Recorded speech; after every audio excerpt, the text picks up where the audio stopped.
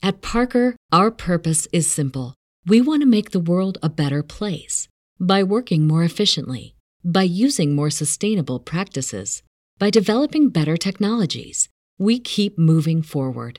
With each new idea, innovation, and partnership, we're one step closer to fulfilling our purpose every single day. To find out more, visit parker.com/purpose. Parker, engineering your success. What's the easiest choice you can make? Window instead of middle seat? Picking a vendor who sends a great gift basket? Outsourcing business tasks you hate? What about selling with Shopify? Whether you're selling a little or a lot, Shopify helps you do your thing, however you cha-ching. Shopify is the global commerce platform that helps you sell at every stage of your business. From the launch your online shop stage to the first real-life store stage, all the way to the did we just hit a million orders stage. Shopify's there to help you grow. Whether you're selling scented soap or offering outdoor outfits, Shopify helps you sell. Wherever and whatever you're selling, Shopify's got you covered. Sign up for a $1 per month trial period at shopify.com/try. Go to shopify.com/try now to grow your business, no matter what stage you're in. Shopify.com/try.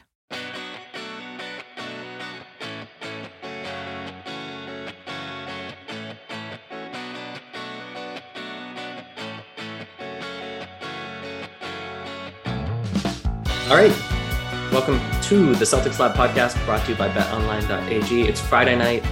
We are 24-ish hours removed from a big Game 1 victory from the Boston Celtics in the NBA Finals. That feels good to say. I'm Cameron Tubtabai, your host. I'm with Dr. Justin Quinn, Alex of Divine Sweater. They have a gig this weekend, so Alex is off. But we welcome in friend of the podcast, the managing editor of the Warriors Wire, Mr. Tommy Call. Tommy, how are things in the Bay? I mean, I'm still kind of processing what happened last night. It's still, even like you said, 24 hours away. It feels like a bit of a shock of what happened last night because it's pretty crazy, and I'm excited to dive into it with you guys. Yeah, I mean, certainly we wear green on our sleeve sometimes more times than others, but it was a great basketball game. I mean, for a playoffs that people have said is kind of whack, this game was not whack. This game had it all. So we'll get into game 1.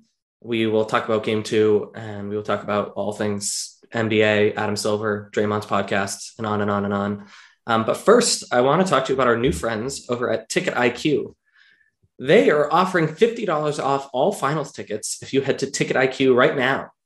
Ticket IQ has no fees, meaning you'll save hundreds of dollars that you'd be paying elsewhere using sites like StubHub. If you use the promo code CelticsLab with a capital C, all one word, you get $50 off your Celtics tickets, $50. Importantly, this promo code can be used for other sporting events as well. So whether you want to catch a finals game, go see the Sox or the Giants, this is your chance. Head to Ticket IQ today.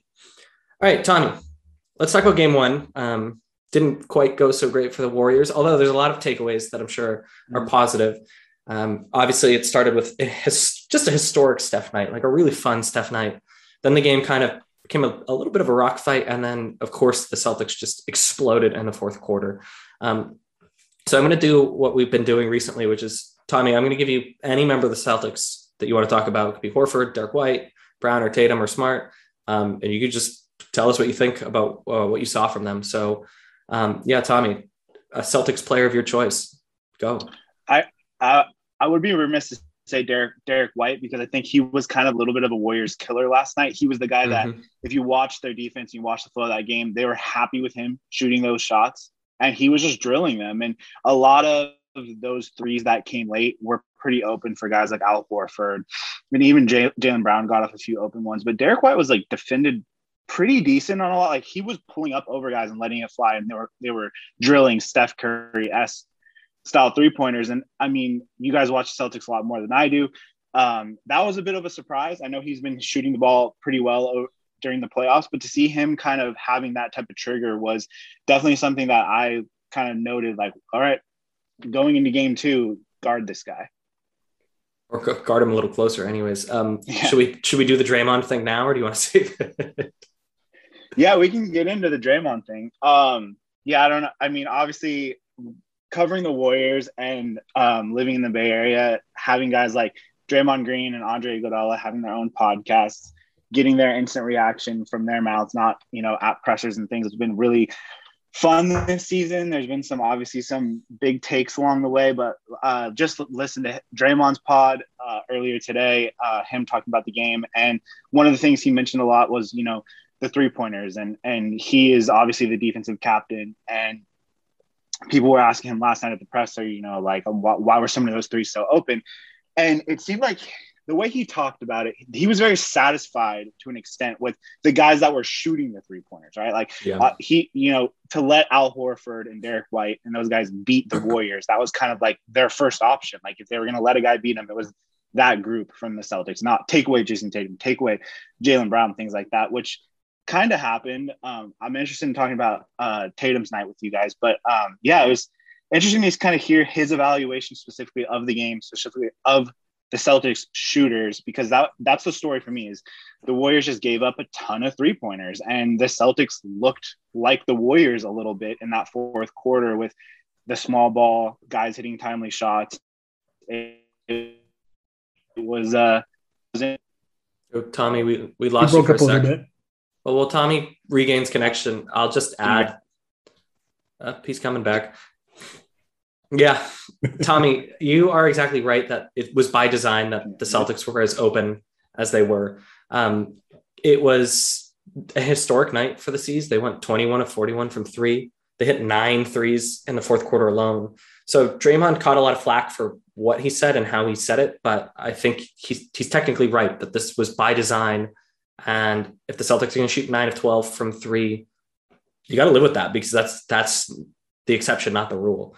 And on the other side of the ball, I think we saw something similar with Steph early on. Justin, you noted this, was that Steph was pulling up way further than the Celtics are used to guarding. So the way that they drop on defense and allow the guys to fight through screens usually works because people don't pull up as far back as Steph does. So both teams played their defense the way they'd like to play it.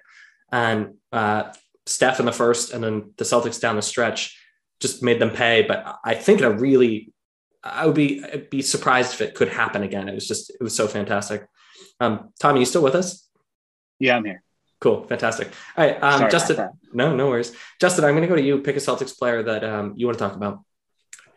I want to talk about Jaylen Brown, just because that whole response would not have happened without him. And even though there were some moments where he was chasing after a ball getting poked out of his handle in this game, it was nothing like what we saw in the prior 2 series, which, as a sidebar we can discuss or not, was so much more enjoyable. I think that is just a unanimous consensus all around that referees and flopping were not the topic of conversation after the game at all. I hardly even thought about it. But with that, Jaylen Brown is uniquely positioned in this series to really be able to eat a lot better than he has probably since the Brooklyn series. And I'm really curious to see how they adapt, the Warriors adapt to him, particularly if he gets going with this mid-ranger that he was breaking out a little bit. Like most of his points that really caught our attention were 3-pointers, but like the mid-ranger that he was using, the little thing where he like hops up after like crouching down, that is something I think that could be super effective, particularly if they do try to like junk the game up a little bit more, which I don't think they're going to do in the next game. We can talk about that more, but I think for now, based on what we were talking about, what Tommy was talking about, this was more or less how they wanted to defend Boston Stars. And even still, Jaylen finding a way to will the Celtics back into the game and opening the door for Al Horford and Derek White in particular, I think really made this, shall we say, fairly unlikely outcome possible in the first place. I do agree. I don't think it's going to happen, but I also don't think that we're going to see, Jason Tatum, for example, shoot, what was it, like 3 of 17 or something absurd like that. I really think that this was much more of like, let's see how this team plays. And we really kind of saw that in real time as the whole team was just utterly unready for Steph Curry in the first quarter. And we had that wonderful mic'd up coverage from Marcus Smart yelling at them to change how they were defending him. So I'm going to take a turn, and you kind of set up how I was going to frame my little turn, which is hopefully I have a decade plus of talking about Jason Tatum's performance in the playoffs. So I got to talk about Al Horford, the birthday boy, because first of all, 26 points, the 6 threes. I mean, all of it was huge. But the defense was really important. Excuse me, that connective tissue that kind of lets the Celtics do that drop defense, that switch heavy defense.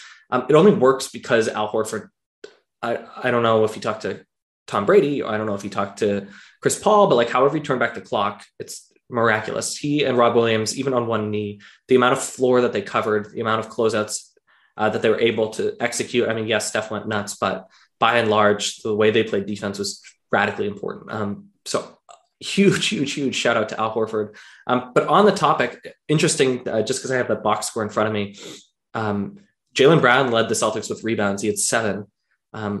3 other Celtics had 6 rebounds: Horford, Robert Williams, and wait for it, Peyton Pritchard.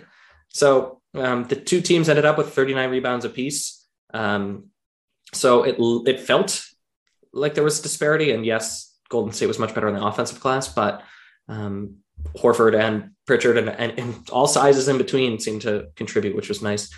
All right, let's do the other side of the ball. Tommy, pick a Warriors player of your choosing. Talk about Steph, Dre, Clay, or really anyone else, wherever you want to go with it. Yeah, it would be a softball to talk about Steph, but I do want to talk about Draymond. I kind of, in going back and forth with Justin before the series, just on our separate websites, I picked Draymond Green as an X factor in this series. I felt like the Celtics would kind of dare Draymond to be a scorer. A lot of teams tend to do that, but he's kind of like the defensive, like I would say like the cracker, like the nutcracker, where he will take the defenses and kind of break them down. And there's a reason Steph Curry gets off those open jumpers. I can't believe you called Draymond a nutcracker. Oh, and you didn't, I know. You didn't even miss a beat. You just like how he just kind of gets into defenses and can free up other guys, right? He's such a floor general for being a forward, and that kind of gets Steve Kerr's offense going. Specifically, he counts on him. That's why that motion offense has been so devastating for the last 6 years or whatever it's been. And last night was definitely a little bit of a different look because he took the bait. I mean, 12 shots for him. I meant to look it up before this, but I like seeing Draymond's box score numbers as 2 for 12. I'm like, when is the last time he's taking 12 shots in a game? It's we get on Draymond too much for not shooting the open shot. He was taking everything, whether it was drives, 3-pointers. Some of the threes were obviously like late in the shot clock where he kind of had to take it, but he took the bait, and he's one of the smartest players I've ever watched in basketball. And it just, so for him to kind of succumb to the Celtics defense like he did last night, I'm obviously expecting bigger things from him because the defense is always going to be great. Last night, it wasn't great, which was another surprise. So just as like Jason Tatum, maybe he's not going to put up those type of low shooting numbers in the future. I would hope Draymond would play a little bit of a different game going into this series. I think the Warriors need him to kind of be the guy to get into that Celtics defense. And last night was just a little bit of a different look from him. I was surprised to see him just shooting as much, I guess. Justin, Warriors player, go.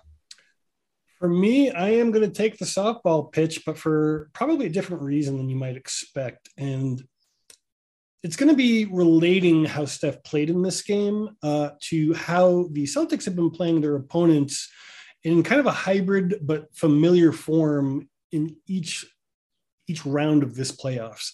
And what I'm saying by that is specifically related to the defense. They covered him very poorly in all of the game ones of this series they've had so far. They've really, well, obviously not the first round, but since Brooklyn, they've had trouble adjusting to a new opponent, and they've taken some time to kind of like feel out the new coverages and see like how to react to them. And we saw that very vividly, obviously, in the first quarter. However, what we didn't see this time was such long periods being necessary to adjust to how the other team is playing. Mm-hmm. So in that, we are starting to see something that is like a garbage disposal of a defense, and that it just keeps grinding and grinding and grinding and grinding. And if you leave it in there long enough, there's just a shell of whatever you put in there to start with. And that is how they wore down KD. That is how they wore down Giannis. That is how they wore down Jimmy Butler. And that is, at least in this game, how they wore down Steph Curry, in my opinion. They let him go off, not intentionally. That was not part of the plan. Don't get me wrong on that. But little by little, they got better and better at covering him, tiring him out, making him move more. And in my mind, and I could be wrong about this, we're going to see obviously in game 2, I think that what they are going to have to do to adjust what I expect from Draymond in particular, but also from Steph, with other players, is adjusting to the Derek Whites and Al Horfords, particularly because they have been shooting better in these playoffs, like enough where you really do need to take them more seriously than they have. Like maybe they don't, send doubles or anything, like they're treating like Jalen and Jason. Apologize for those wonderful sound effects. My neighbor is very safe. Lost my train of thought. Okay, so what is going on here? I think what we're going to see in game 2 is they're going to need to cover more space. They're going to need to move around the floor more, and it's going to make them even more tired to prevent those kind of offensive outbursts, those open looks from 3 for these not lethal sharpshooters, but good enough 3-point shooters where they do need to do a better job covering them. And I suspect that we're going to see a Golden State win in game 2 just because it's their own home floor. They have an extra big chip on their shoulder now, but I think it's going to come at a very high cost in terms of energy, and I think it's going to continue to compound on a relatively older team that's going to force them into playing younger players who aren't so good. Just kind of speaking to this, the term energy and how Steph was used in that game, and wearing Steph down specifically. I think one of the big talking points here in the Bay Area, at least, and I think it's blended probably to your guys' coverage, but like how Steph was used specifically in the fourth quarter. Steve Kerr is very, very kind of regimented in how he brings Steph off the bench. Last night, he brought him off a little bit early to kind of weather that Celtics run, but it felt too late. It felt like you could see Boston heating up, and you could see the Warriors getting ice cold. They needed Steph back in that game. Do you guys think they should have, I'm interested in your guys' perspective. Do you guys think they should have pulled the trigger on getting Steph out there a little bit earlier, playing the full fourth quarter when he's that hot? Personally, no. But yeah, for you guys. My question there, so he played 38 minutes, which is not a huge number, but there was that moment later in the fourth where he kind of just non-contact pulled up with a pain in his ankle. That weird little thing, like he dragged his toe and kind of turned his ankle. So I'm wondering either he's a little more banged up than we know, or just that much playing time just wasn't doable for him. He has those braces. He had the foot injury. He had the foot injury that happened against Boston where he missed the final 12 games. There hasn't been much in terms of he's missing practice, missing any time. It's just, I don't know, just your star player. Sometimes I feel like Steve Kerr gets a lot of criticism for years. It seems like this conversation has happened on tons of podcasts talking about the Warriors, whether it's in the finals or whatever the situation. On a loss in the regular season, this is discussed. But again, in the finals, and it felt like the easy decision would be to get him back out there. They brought him in 9:35, but I think it was a 12-point lead going in the fourth. At the time they brought him back in, it was already down to 5, which is a lot. That number 5 feels a lot closer even than it sounds. It felt like the tides were, the tides were turning. I think right after he pulled up, though, he launched a 3 the next possession. So it seemed like he was doing all right, but it's just, it was I don't know. It's an interesting discussion, and how Steve Kerr, I think, uses him is going to be under a magnifying glass in game 2 specifically, because it does feel like, not a win or go home situation, but pretty close. Win it's a must win in every definition.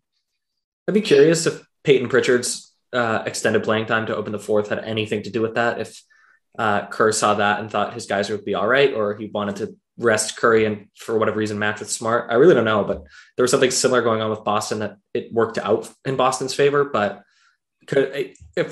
if my texts that I got from friends were proof positive, people noticed that choice, at least in Boston. I'm going to say something really stupid. Maybe not. Maybe I'm right about this. I am not an athlete of any description. Clearly, I'm a blog boy and a podcaster, but I was under the impression you're supposed to tighten your shoes like pretty good. And I can't imagine Steph Curry's shoe just popping off, like not even untied, just like popping off. I'm so shocked. But I'm so shocked that if you have an ankle injury that you don't, I'm not like, I might be right. The braces on underneath them, so maybe that has something to do with it. Maybe I don't know. I'm playing a men's league this summer. Now I don't know how to lace my shoes. All right. I heard the Curry brand shoes just won some award for, I don't know, being really good basketball shoes. So take that for what it is. I don't want to spill any tea, but I bought those Dunkin' Donuts shoes and they're kind of crappy. All right. Anyways, we've spent enough time on game one. Let's talk about game two. But first, let's pause the action to talk about our friends at betonline.ag.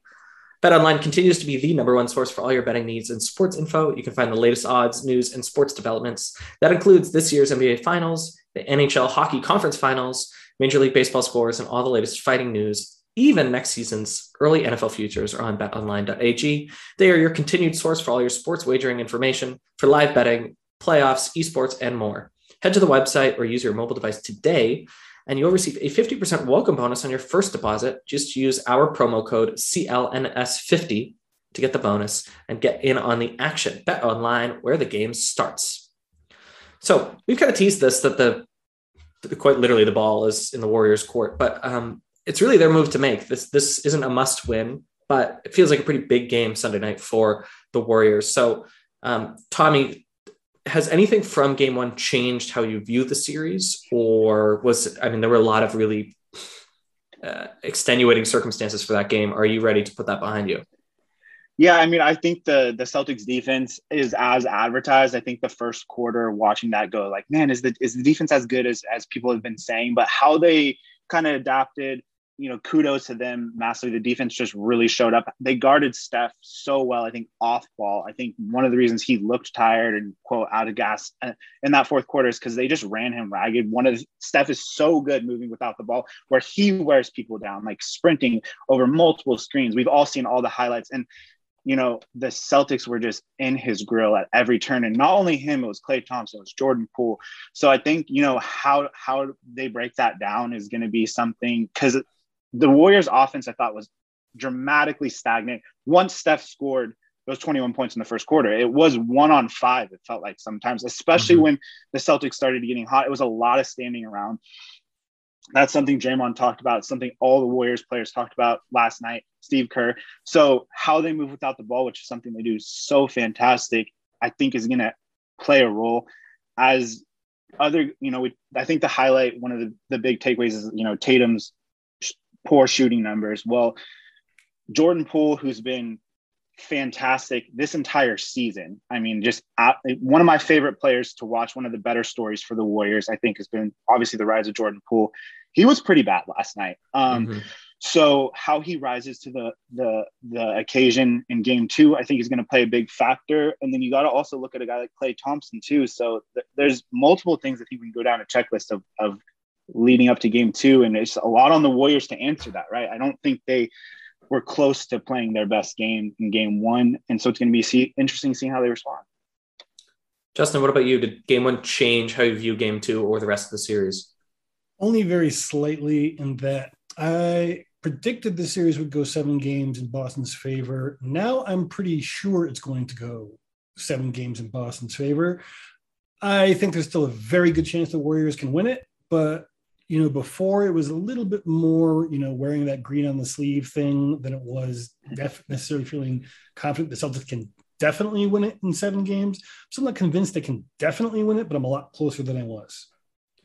Yeah, I similarly thought the Celtics had the depth to win a longer series, but I think I've said on our podcast, I told our friends over at 95.7 in the Bay that the Celtics are young and they get the yips, and the December, January Celtics, we saw them, these playoffs, the ghosts of the Celtics past have shown up. And I thought for sure the Celtics would choke in some form or another in game one, that the stage would be too bright. And Tatum looked positively nervous. I mean, he looked like he couldn't catch his breath. He was so nervous. Maybe I'm wrong about this, but certainly the body language didn't look great. I thought Poole similarly up with him. Yeah, no, totally. Yeah. And I thought Poole similarly looked as well he might. Like, the stage was a little too big. And for that reason, I thought the Celtics, A, would lose game one, but B, would always be on the back foot of trying to gain control of first of all, their own narrative, but second of all, the series.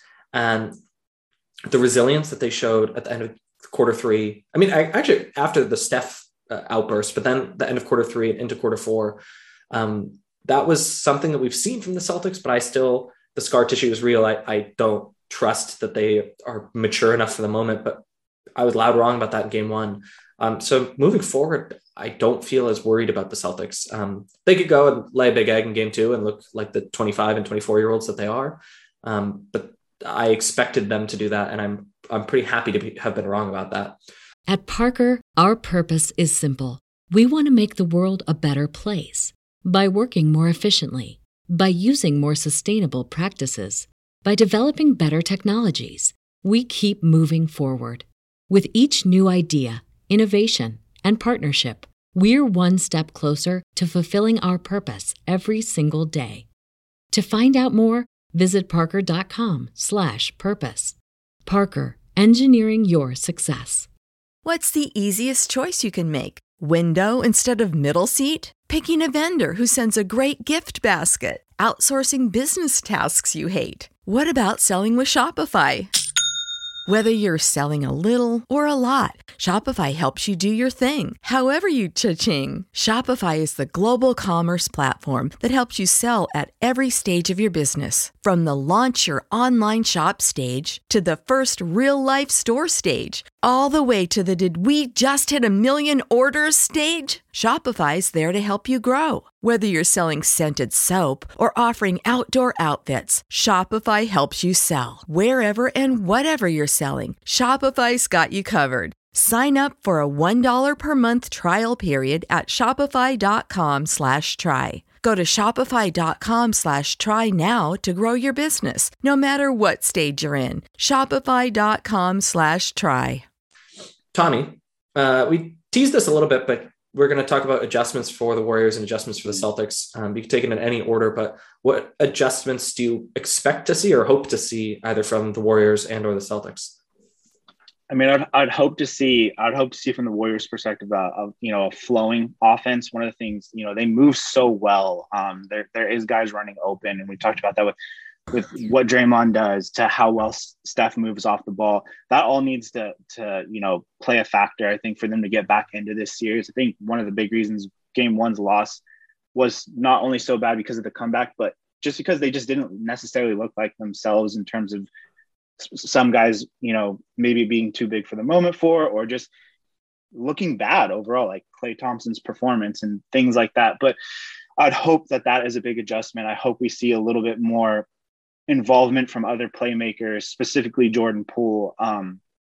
The Warriors, flat out would not be in this situation without him. And without him in game one, they lost. It was not his best game. And he's not a great defender at this stage in his career. He's still 22 years old, but he makes up for that by being so dynamic offensively, whether it's getting to the bucket or shooting from deep. So I would love to see him just be more active, maybe get him in. I want to see that really small lineup that they've had a lot of success with at times, with where it's the three guards, Draymond and Wiggins. I would like to see that maybe a little bit earlier, just to instill some confidence in Jordan Poole. He's such a player that when he is on, he has that trigger like Steph and Klay. It's seconds to get him going. So I would love to see Steve Kerr just kind of instill that with him. Just because he didn't have just because he had a bad game one, don't go to Andre earlier or Gary Payton II or something like that to try to switch it up. I would like to stick with the same thing that got them there, and that is Jordan Poole. I'm going to use this moment. I think that the new death lineup should be called Poole in the Gang. But it sounds like Pool Party is the one that's been one of the biggest storylines, questions, any interview, any Bay Area radio you listen to, they lead off with what should the nickname of that lineup be? And it's just, well, you should tell them that it should be Pool in the Gang.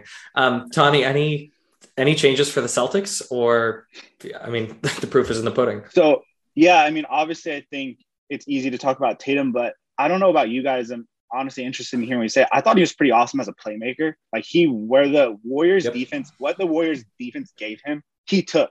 I mean, he was he got that offense fired up. He was a big reason that these guys like Horford and Peyton Pritchard were getting such open looks. I thought he was, I wouldn't consider that a bad game by him. Like, I understand maybe the scoring wasn't there, but I don't think he played bad. I don't think that needs to be the headline from this. I thought he was pretty awesome specifically as a playmaker, but I would like to see, I'm interested to see how he approaches that as a scoring. Is he going to continue this and they're going to rely heavily on Al Horford and these guys drilling 3-pointers?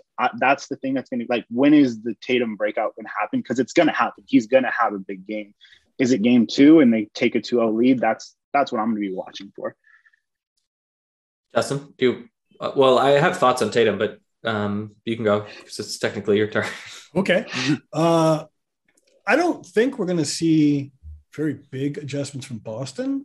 I think we will see no Daniel Theis.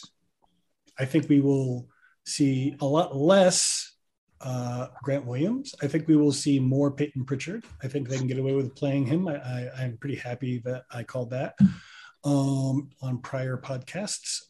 I don't really see any major changes to how they play so much as who they play with. Just downsizing really is the main thing, I think, because that's what really got them going in the fourth quarter. Playing Al at the 5. I do think that we will see some preemptive countering, that when Boston does go small, they're going to use Looney to punish him, Kevon Looney to punish them on the boards a lot more as a result, and see how that goes. Also, particularly if they do what Tommy suggested in terms of playing Poole more and it doesn't go well. But either of those things can happen, for the same or different reasons.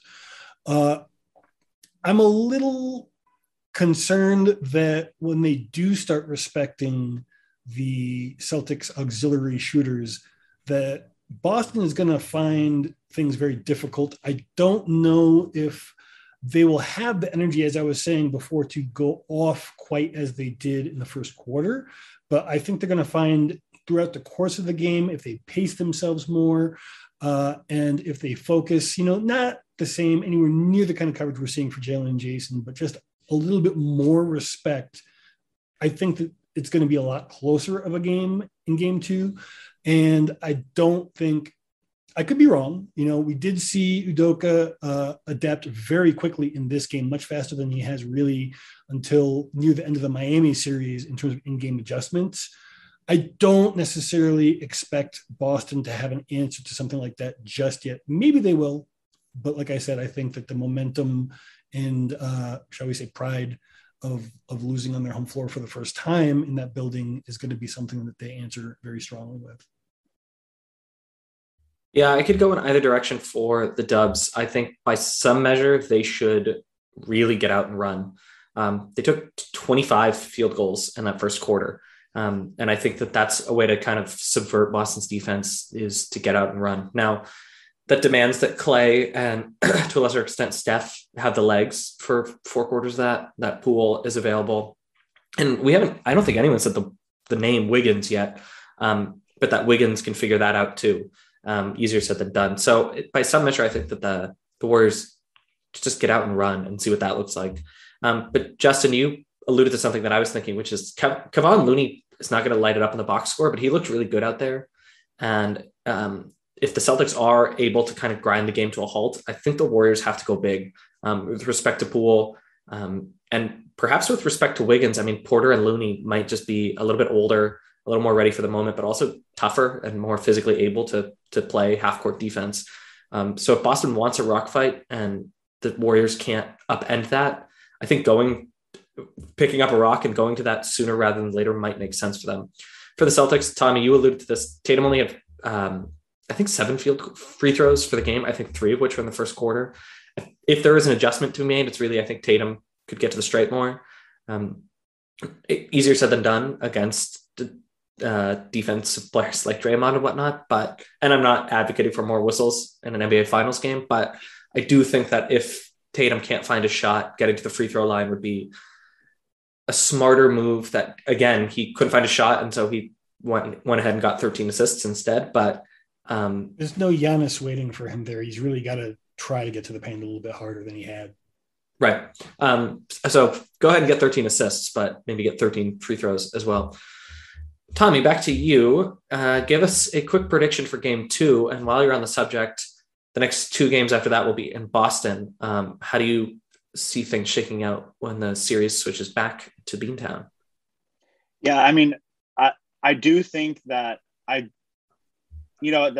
side of me always just goes like, I don't know, that was a funky performance, and that especially how they ended that fourth quarter, I really don't. I hope it doesn't bleed into game 2. Sometimes those things transfer over in these playoff series, how they shot the ball late there and just how they looked overall. But I do think they come out with something to prove for the first time, probably in this playoff run. They haven't trailed in a series. They haven't lost a game at home. So all those things are going to be first for them. How they respond with this unit is going to be interesting. And I think it's going to probably lead to a victory. Although I think the Celtics have a little bit of swagger. That was they punched the Warriors in the mouth on their home floor. And I think heading into that game, and especially how they found their footing defensively late, was impressive. And so I do think it's going to be a battle. I don't think that the Warriors in any way are going to cruise to some form of a blowout. But I do think that they end up winning because you're going to have some bounce back performances from hopefully Klay Thompson, Draymond Green. I'm very excited to see how the Warriors play in Boston. I've actually been looking forward to that for the series because they've played fairly well on the road throughout the playoffs, but they haven't had to go to a place like Boston yet. This playoff streak, they've cruised, I feel like, for the most part through the playoffs. So now having to win back home, the home court advantage, like they need to win a game there. And throughout their playoffs, throughout the entire time, this Steph, Draymond, Klay run, they've always played really well on the road, especially in the finals in Cleveland, things like that. They've kind of shown out. Toronto, a little bit of a different story, but they've gone and shown that they can win specifically in the finals on the road. So it's that now they have to. Now the situation's fully on them. But how that defense looks in Boston on their home floor is just a different beast. All right. Justin, same question. So I want to say that the Celtics are going to win both games on their own home floor. I've already said what I think is going to happen in game 2, but if I'm being realistic, at least one of those 3 games, the Achilles heel of this team, its youth and inexperience and tendency to take the foot off the gas just a little bit when they're up, is something I'm concerned about. I think that's going to happen in game 2. It might happen in another one of those games. In Boston, it's probably more likely than not that we go back to the Bay with the series tied. So I'm predicting, a 7-game series. I think we're going to end up getting there, 3 games. It's not going to be a blowout for those of our fan base who are very excited and saying, Celtics in 5, or, I'm even like, I could see a 6-game series if they do win both of their games at home. But for now, I'm still sticking to the 7-game series. So. Yeah. I mean, if you watch just the first and the third quarter, you would think that it's Warriors in 5. And if you watch just the second and fourth quarter, you think it's Celtics in 5. So the law of averages, it's probably going to be a longer series. I do think I would have talked a big game that the Celtics were going to lose game 1 and it wasn't going to be close. And I was happy to be wrong about that. So I don't know what's going to happen in game 2, quite frankly. Let's do this. I got one more question about the series, and then we just have some NBA news and whatnot. Tommy, I'll go to you first. Did game 1 change who you think might win finals MVP? So I don't know who you had going into the series, but has that changed at all? And do you think anyone, by the way, took themselves out of the running? Not exactly, because I would probably think the 2 front runners would get it, whether that's Tatum or Steph, however the series went. Steph looked like he was gunning for the MVP finals, because that's been such a big discussion around his legacy at this point. And so it looked like he was going for it with how he was shooting the ball early. However, I don't chalk that up as a bad game for Tatum. I thought he was pretty good, just in a different way. And I thought, no, because again, I thought just what made the Celtics so good in game one was the trio of role players, whatever you want to call them, that were hitting the long ball. And, you know, I don't put Al Horford as the MVP finals favorite at this point. So I still stick with probably the two main guys, and probably Steph's knocking on the door if they get a win here in game two. Justin? I actually, like most of us, thought it would more than likely be Curry or Tatum as well. And the only thing that this has really changed for me is, you know, Horford always seemed like kind of like a dark horse, particularly if kind of the judgment of his play in this series bleeds into past series and what he has done to keep the Celtics afloat through them. But now I think there's actually a reasonable chance that Jaylen Brown could end up winning, particularly if he keeps playing the way he has. I was going to say, Jason and Steph, you could call it a wash. They had good game ones, but not MVP level game ones. But Jaylen Brown he was not an all-star this year, but he is an all-star. It's worth pointing out that Al Horford had more points than Jaylen Brown, but Jaylen Brown obviously came up huge. He had 10 points in the fourth quarter. Al Horford had 11. So either one feels like a fun pick, but it's a star-driven league. So with respect to Ruffles and Cars.com and all of those people, I bet it's going to be one of the biggest stars, but I feel pretty good about the possibility of Al Horford sneaking in there. But I think the Celtics would have to win the series for Al Horford to be MVP. I think there's a world where the other way around, if the Warriors win, Tatum could win it if he gets big, or vice versa. Okay, let's do a little bit of news, and then talking about the Jerry West. My goodness. Yeah. He might sue the league if not. Tommy Call, we'll get you out of here after a little bit of news. First, Van Gundy, Breen, Cameron, all out with COVID. So first of all, if I am an NBA player playing in the NBA Finals, I am not leaving my hotel room because there's a lot of COVID in the Bay. There's a lot of COVID in Boston, and that would be very disruptive. But also, listeners, make good choices. Be safe. Good luck. And if you're watching on YouTube, that's why I've been coughing every 30 seconds. Let's do some injury updates, and I'm going to lean on you two as the beat reporters.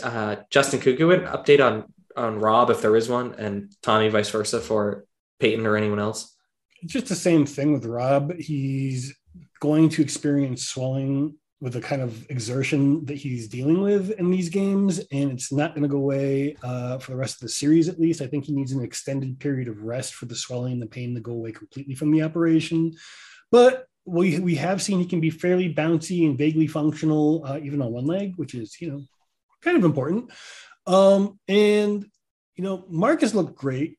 He was really the only other person besides Sam Hauser who had what they were calling a shoulder instability episode. And it's not like I expect him to see the floor in this series anyway. If he is, there's a big problem. So in terms of health, I think things are going really, really well. The additional days between games, I think, are going to be really, really important to the Celtics. Possibly also you guys, because we have not been talking about a particular. We saw all the injured players return in game one to save one. I suppose I should cede the floor to Tommy for that. Yeah, I thought, you know, how quick of a trigger Steve Kerr had to throw Andre Iguodala right back out there after not playing since round one and not playing a ton during the regular season was a pretty big stamp that he's feeling healthy. They played 12 minutes, so nothing crazy. Steve Kerr and the rest of the Warriors players love Andre Iguodala. I think he's going to make his mark on the series at some point. Seeing him 12 minutes right away, early in the rotation, early minutes. I think he made an appearance in the first quarter, and then, like we kind of sprinkled in here, Otto Porter obviously played a little bit of a factor, who's been banged up. But then the guy on like the tip of everybody's tongue is Gary Payton II. I don't know if it was a rotational thing to an extent of why, or the injury. I think it's a mixture of both, because those three guys are the Warriors, 7, 8, 9 off the bench, whatever you want to call them. They've all been hurt at a different point during the postseason. So this was the first game they've really had all of those guys available. And then, so is Steve Kerr, one of the big questions to me, and I think I talked about this with Justin, is how short was that rotation going to be? In the finals, we know specifically. So it's still going to be interesting to see how if GP2 can make his say in this series, but we haven't seen it yet. And game 2, I don't know. It's kind of a mystery at this point specifically, but it looked like the other two vets are on track to be a big part of this series. I think there's any chance. I'm sorry. I just want to ask this question. Do you think there's any chance that they bring him back in place of one of the other low shooting or no shooting players in the rotation, just to try to give a different look at things? Because I don't think they're going to throw him right into the teeth of the Celtics in this series. I think he's going to get eased back in pretty slowly. But I mean, like, how do you think they're going to use him if they do bring him back? I think they're going to use him similarly to how they've worked him in specifically during the playoffs, but as kind of the primary, wing defender. Andrew Wiggins has had a big say with how he guarded Luka. GP2 wasn't available, but he was the guy they put on Morant early against Memphis, and he was kind of has been known as like the stopper in a way to certain guards. Well, we didn't really get to see the Celtics wings get fiery until it was Derek White, Jaylen Brown late in the game. And I don't think they were going to just throw Gary Payton on him early. I think Steve Kerr was seeing how far he could get away with not using him. And then Gary Payton is fantastic defensively, but throughout the season, and you guys have probably seen it on the highlights, this guy is just such a spark offensively with just a big dunk or a timely 3-pointer. And yeah, he's probably not providing a ton of value offensively, but they could have used him in that game, whether it's just providing some form of a spark. And I thought it would be. So I think the minute that Steve Kerr feels comfortable putting him in kind of in the teeth, like you said, they're going to see him just because he's just, and on, the fan of basketball in me, he's just been such a fantastic story for where he's started and where he is now with the Warriors specifically. So I want to see him out there. And I think Steve Kerr will go to him, especially if the defense for the Warriors wavers like it did in the second half there. So it's Friday evening. We'll leave it there in terms of injury updates, because by the time you listen to this, listener, things might have changed. But Tommy, I'm inclined to agree. I mean, Gary Payton, at least his dunk package was one of the highlights of the season, no pun intended. Tommy Cawley, you were the managing editor of Warriors Wire, and I have one last question for you. So before game, as he often does, or always does, I suppose, the commissioner, Adam Silver, spoke to the media. And I'm going to give you a couple of the hits, and then I want to ask you what you would do as commissioner. So he hinted that the midseason tournament might be a little further out, might need a little more time to organize. This idea that halfway through, there'd be like $1 million and a trophy on the line, they'd do a little tournament. He also said that expansion is not imminent, citing a talent depth, which I actually agree with, which we could talk about in the offseason. And then he also hinted at, which has been talked about a lot, that the season could get shortened. So assuming that they're all wonderful, equally good ideas, Tommy, if you were commissioner and you could pick one of these things to implement, let's say in 2 seasons, so logistically it's not a problem, what would you pick? The midseason tournament, an expansion, or shortening the season? I think the clear winner is shortening the season. And just because one thing we've seen impact the game we love, the NBA overall, is injuries, unfortunately. And I don't think with all the money on the line and just the advertising, there should be back-to-backs. I mean, these guys play at such a high level with what they do to their bodies.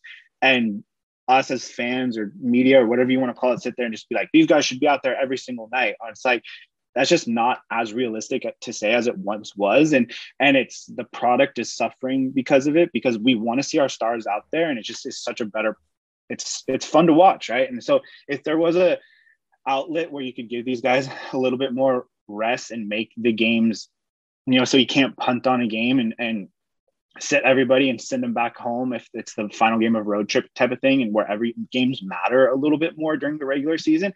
I just think it would be, such a better product, and hopefully more importantly than all that is just cut down on injuries. Well said. Justin, quickly, you're not the star of the show here, but I'm curious your thoughts.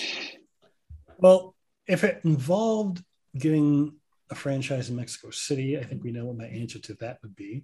But that doesn't seem to be in the cards at all anytime soon. So I have to agree wholeheartedly with Tommy. In fact, I also think that by shortening the regular season, you can make for a select number of teams, particularly if it's voluntary, if there is some kind of incentive. I am still not convinced that money alone is going to be enough to make this tournament work. I think maybe a draft pick or something that can both benefit the players and the team to have everybody in the organization on board. I don't think it's enough to just have the players or just to have the front office on board. So long story short, I think that everything that Tommy said is exactly right. There are too many games. The eventness of games themselves, with sometimes as many as 5 in a week, which is absurd. And even 4 is too many. Like 3 should be the maximum number of games in a week. I think like something like a 62 to 72 game season, depending on how they did a tournament, would be the way to go. And if we're being completely honest, of all the things that he talked about in his pre-final speech, I think that is by far the most likely to happen. I sort of agree, but then also the NFL spent a decade defending itself against concussions, and then they were like, but also here's a 17th week that no one wants. So I can't imagine. That's just lighting money on fire. If anything, they're going to go 100 games. So on that happy note, Tommy Call, you write for, or you manage Warriors Wire. You can find Tommy at Tommy_III, Tommy the Third on Twitter. Tommy, thanks for stopping by, and thank you. Hopefully it's a long series, and may the best team win. Yeah, it was a blast. Thank you, guys. I appreciate you having me on. Sure. Okay, man. Likewise. Thanks, everyone. We will catch you soon.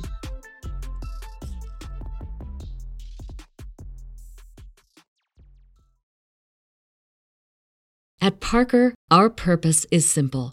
We want to make the world a better place by working more efficiently, by using more sustainable practices, by developing better technologies. We keep moving forward. With each new idea, innovation, and partnership, we're one step closer to fulfilling our purpose every single day.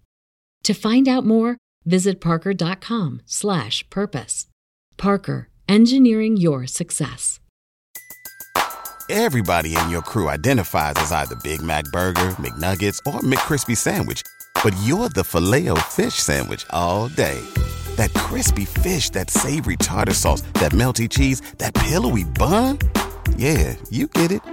Every time. And if you love the Filet-O-Fish, right now you can catch 2 of the classics you love for just $6. Limited time only. Price and participation may vary. Cannot be combined with any other offer. Single item at regular price. Ba-da-ba-ba-ba.